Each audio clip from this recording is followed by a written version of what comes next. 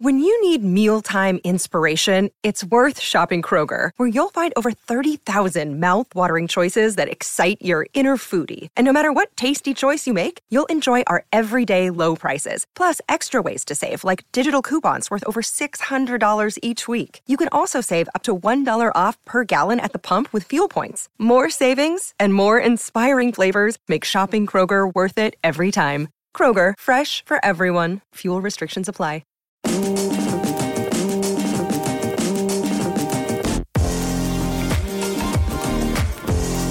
Welcome to Blakey's Boot Room, the #1 Cardiff City podcast. Brought to you by Wales Online.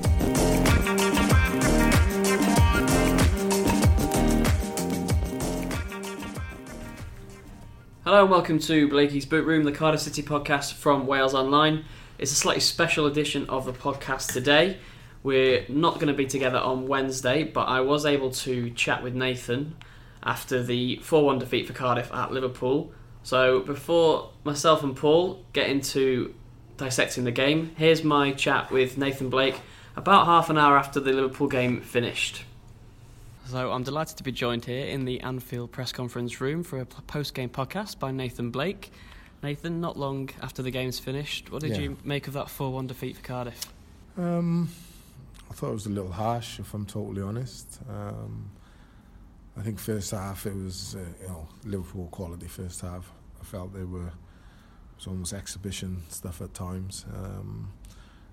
Really, Mane, Salah, Firmino, Fabinho, watching them play and their movement, rotation was incredible. But second half then I thought Cardiff gave a real good account of themselves. They were a lot more energetic, a lot more running.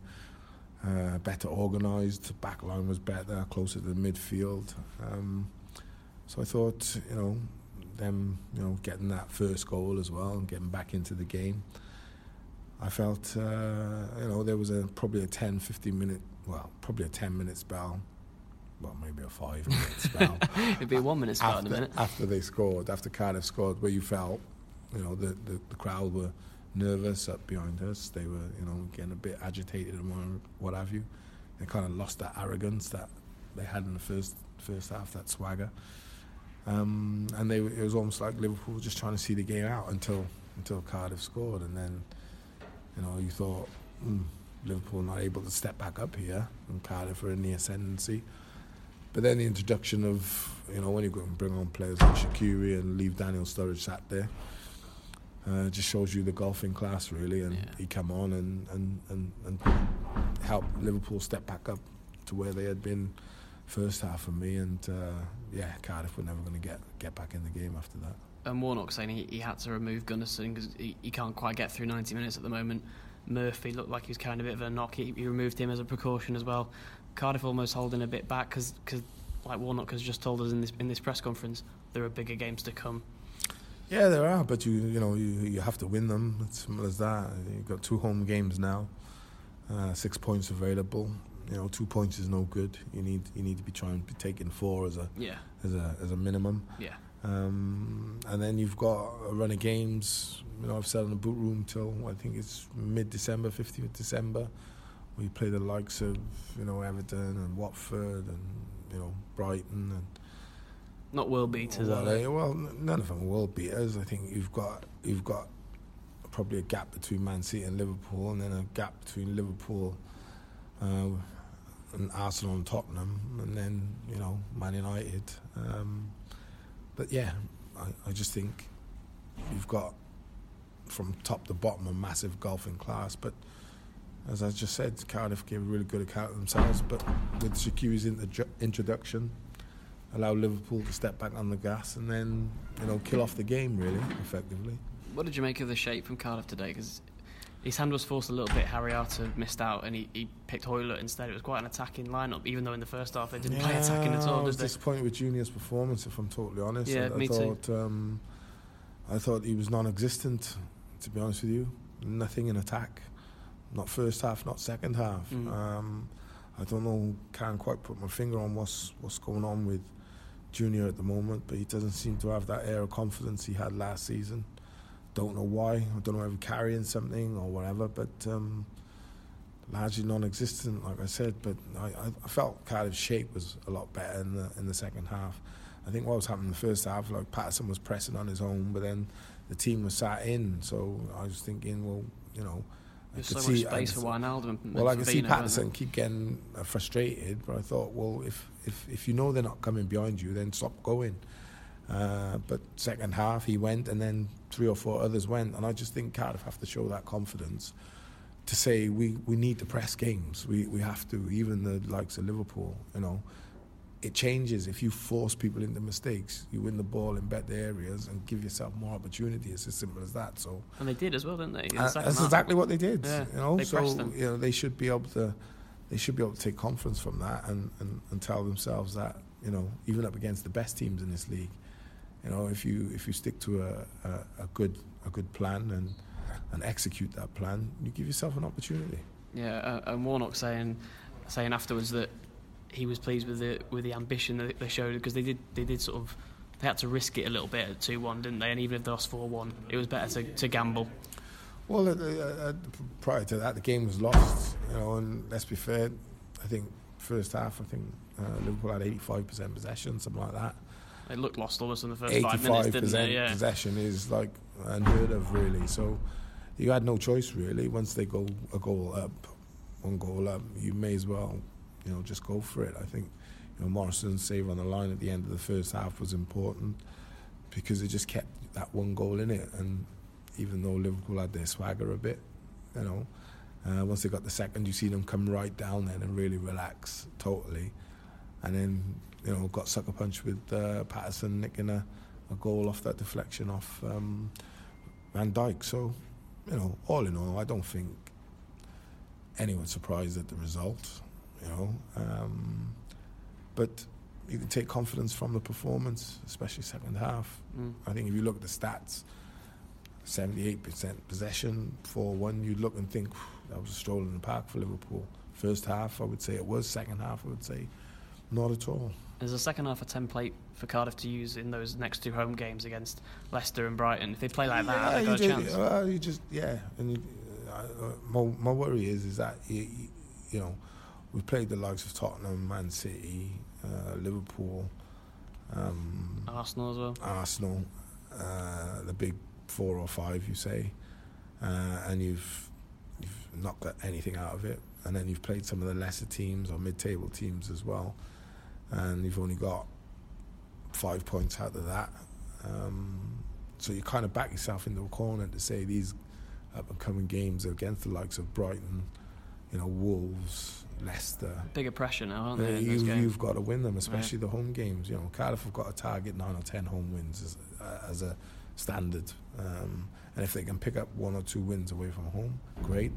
But 2 or 3 draws on top of 10 home wins, you're still in the early 30s. You know what I mean? So if you're going to stay up, then 40 points is a long way. It is. So you start to look at where you're going to get the points from. So for me, you know, it's okay saying, we had a good go and we give a good account of ourselves against the likes of Tottenham and Arsenal and Liverpool and whatever. But you have to go and win your games against the likes of, you know, Watford and Huddersfields and Brightons and Newcastles. And a huge positive from today is I think that all the teams around Cardiff haven't even scored between them. I think Newcastle, Southampton drew 0-0, Fulham lost, absolutely. Huddersfield lost.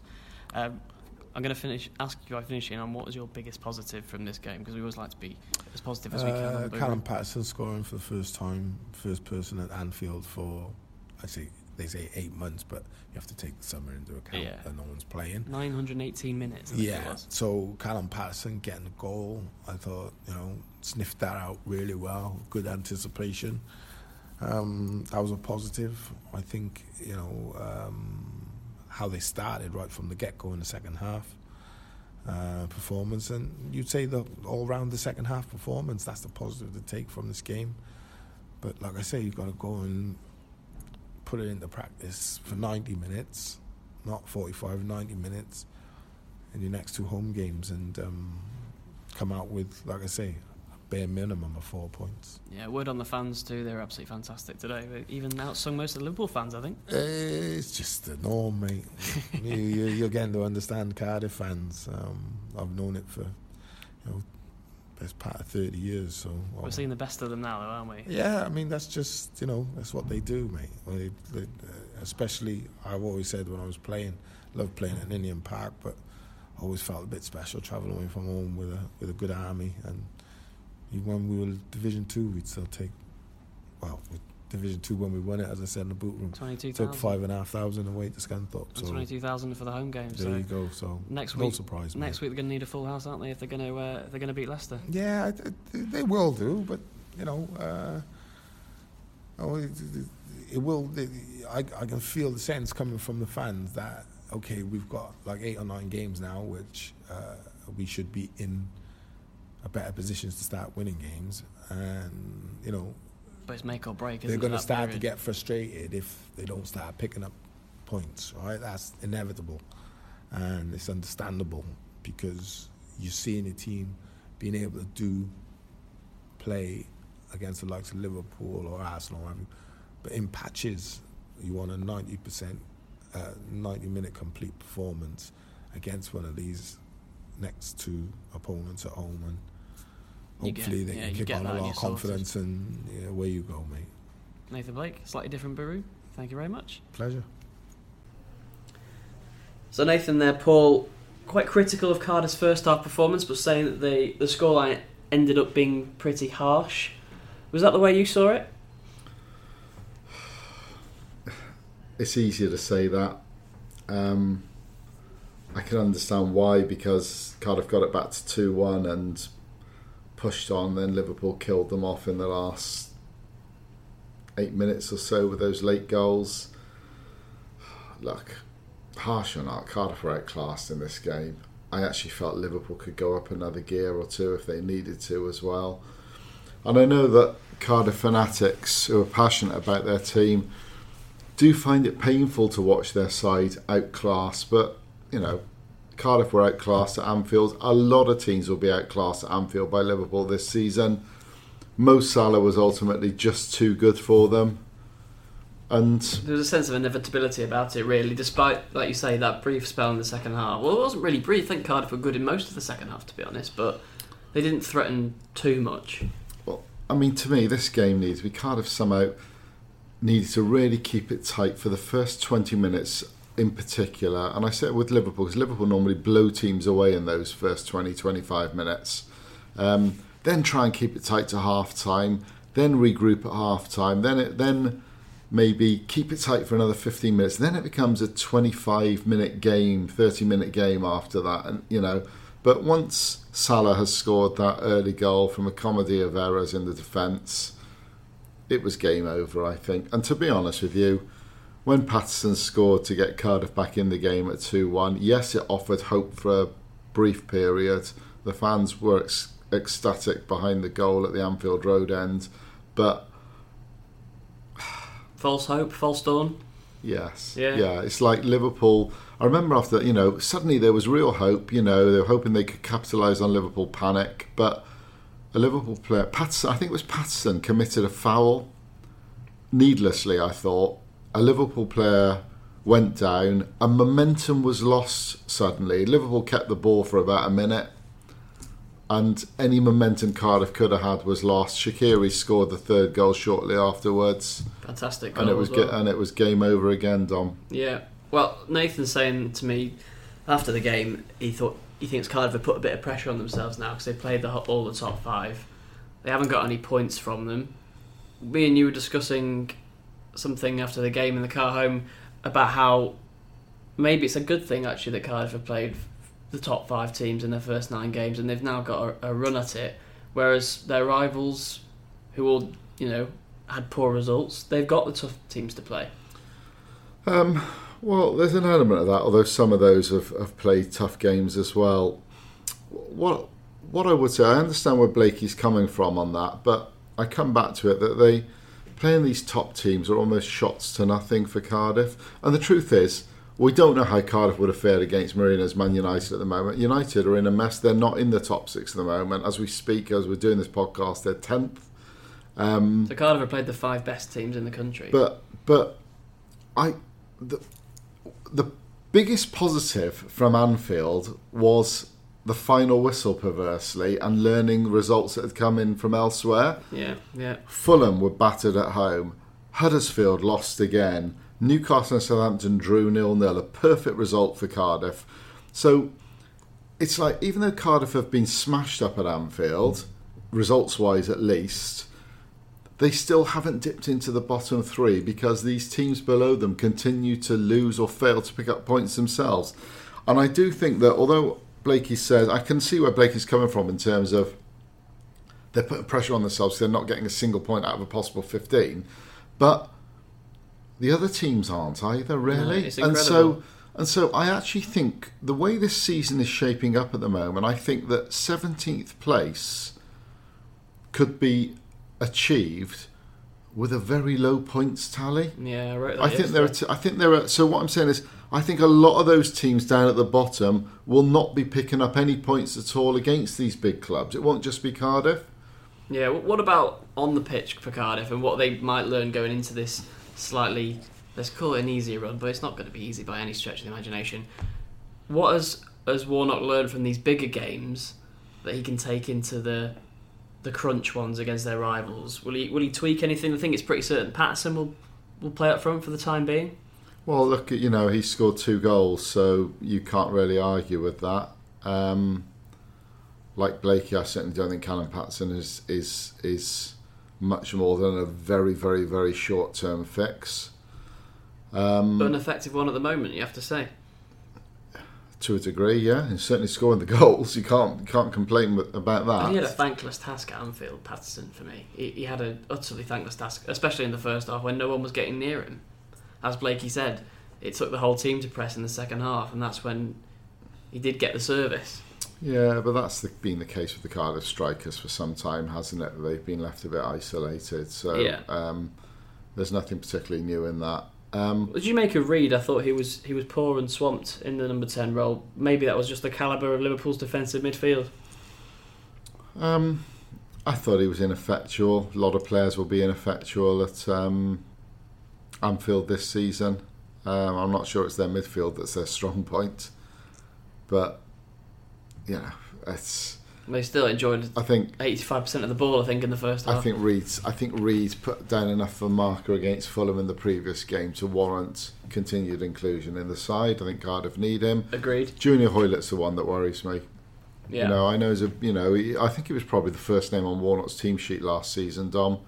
As soon as he's got the chance to bring him back into the team, he brings him back into the team this season. I'm not seeing Junior firing as the way we can. Josh Murphy is actually showing what to do on the other flank. He's direct, he's quick, he's trying to create things. He's taking them on as well. Hoylett's not even That's what I mean going about for he's it. direct, yeah. And so Hoylett worries me. I'd almost rather see Arter come back in and Reid moved out onto the other side, if you like. Back to the team that played Fulham. Yeah, but potentially with a different shape if necessary. But I'd like to see that side. So I think one thing he has learned is that he needs Harry Arter in his team. Yep. He left him out, obviously, knowing that if he got a booking, he'd be suspended from what is a more important game.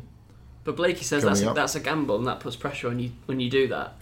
It does, but who's to say that Cardiff would have got a point with Harry Arter playing anyway? Dom, we sat here last week. I predicted a 3-goal defeat. I thought it would be 3-0 rather than 4-1. Yeah. I know you and Nathan thought it would be a lot tighter than that. It could have been either or, really. It could have been 1 goal, could have been 3 or 4. Cardiff weren't whatever 11 they picked. Cardiff weren't going to get anything from a game at Anfield. The only way they were going to do it is, as I said, they keep it 0-0 by hook or by crook till about 65-70 minutes, and then there's a possibility of something. But even then, you'd think that Liverpool's front three would come up trumps with the amount of possession that they would have in a game of this sort of making, if you like. I think Camarasa was a big plus. Would you go along with that? And Gunnarsson seems to be getting there. Warnock was loath to take him off, I think, but again had to do so with other games in mind. Yeah, nothing new there though. They're both highly capable footballers. So those two and Arter are definitely the way forward in the midfield. I don't think he's particularly learned anything there. Camarasa is a very, very talented footballer, and we know what Gunnarsson brings to the party. Yeah. Well, we look ahead then to a game we hope will go on. Our condolences go out to everyone at Leicester City Football Club after the tragic helicopter crash outside the King Power Stadium following their 1-1 draw with West Ham. Obviously tragic events, Paul. We still don't know where that game's going to go ahead. We're getting statements from Cardiff City. Yeah, I do think that there are big games coming up for Cardiff, though. These games at home against the Leicesters, the Brightons, the Southamptons, these are the games that will define Cardiff's season. It's not a trip to Anfield or a home match against Manchester City or Arsenal or a trip to Stamford Bridge to face Chelsea. Who's the other one in the top 5? Tottenham, or a trip to Wembley to play Spurs. Yeah, those games are not going to define Cardiff's season, even if they pick up the odd point here or there. So I see where Blake is coming from, but the key is winning the matches against the teams in the lower half of the table. They are 6-pointers even at this stage of the season. That's what will determine Cardiff City's Premier League fate, not whether they win, whether they draw, lose 1-0 or lose 4-1 at Anfield. It's immaterial, really. They've got to win those games against teams around them, and the next time they play a big team, if you call Manchester United a big team, is on December the 22nd. So that's a big run of fixtures for Cardiff up until Christmas. Yeah, and we were looking at these fixtures. They've played the top 5 already. The other clubs down at the bottom there, not all of them. I think Southampton have only played 2 of them, for example. Yeah.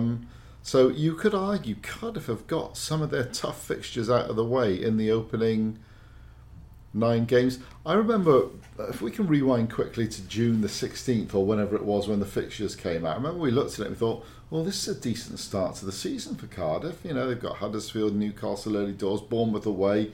These are, in inverted commas, winnable games. I don't think we looked at the first 9 as a block. No, we looked at the first 3. But if we were to rewind now, to go back in history, if you like, I think we'd probably look at that and think, this is a tough opening 9 matches for Cardiff City. And so they've got 5 of the really difficult ones out of the way. They haven't got a single point from them. Can they build on this?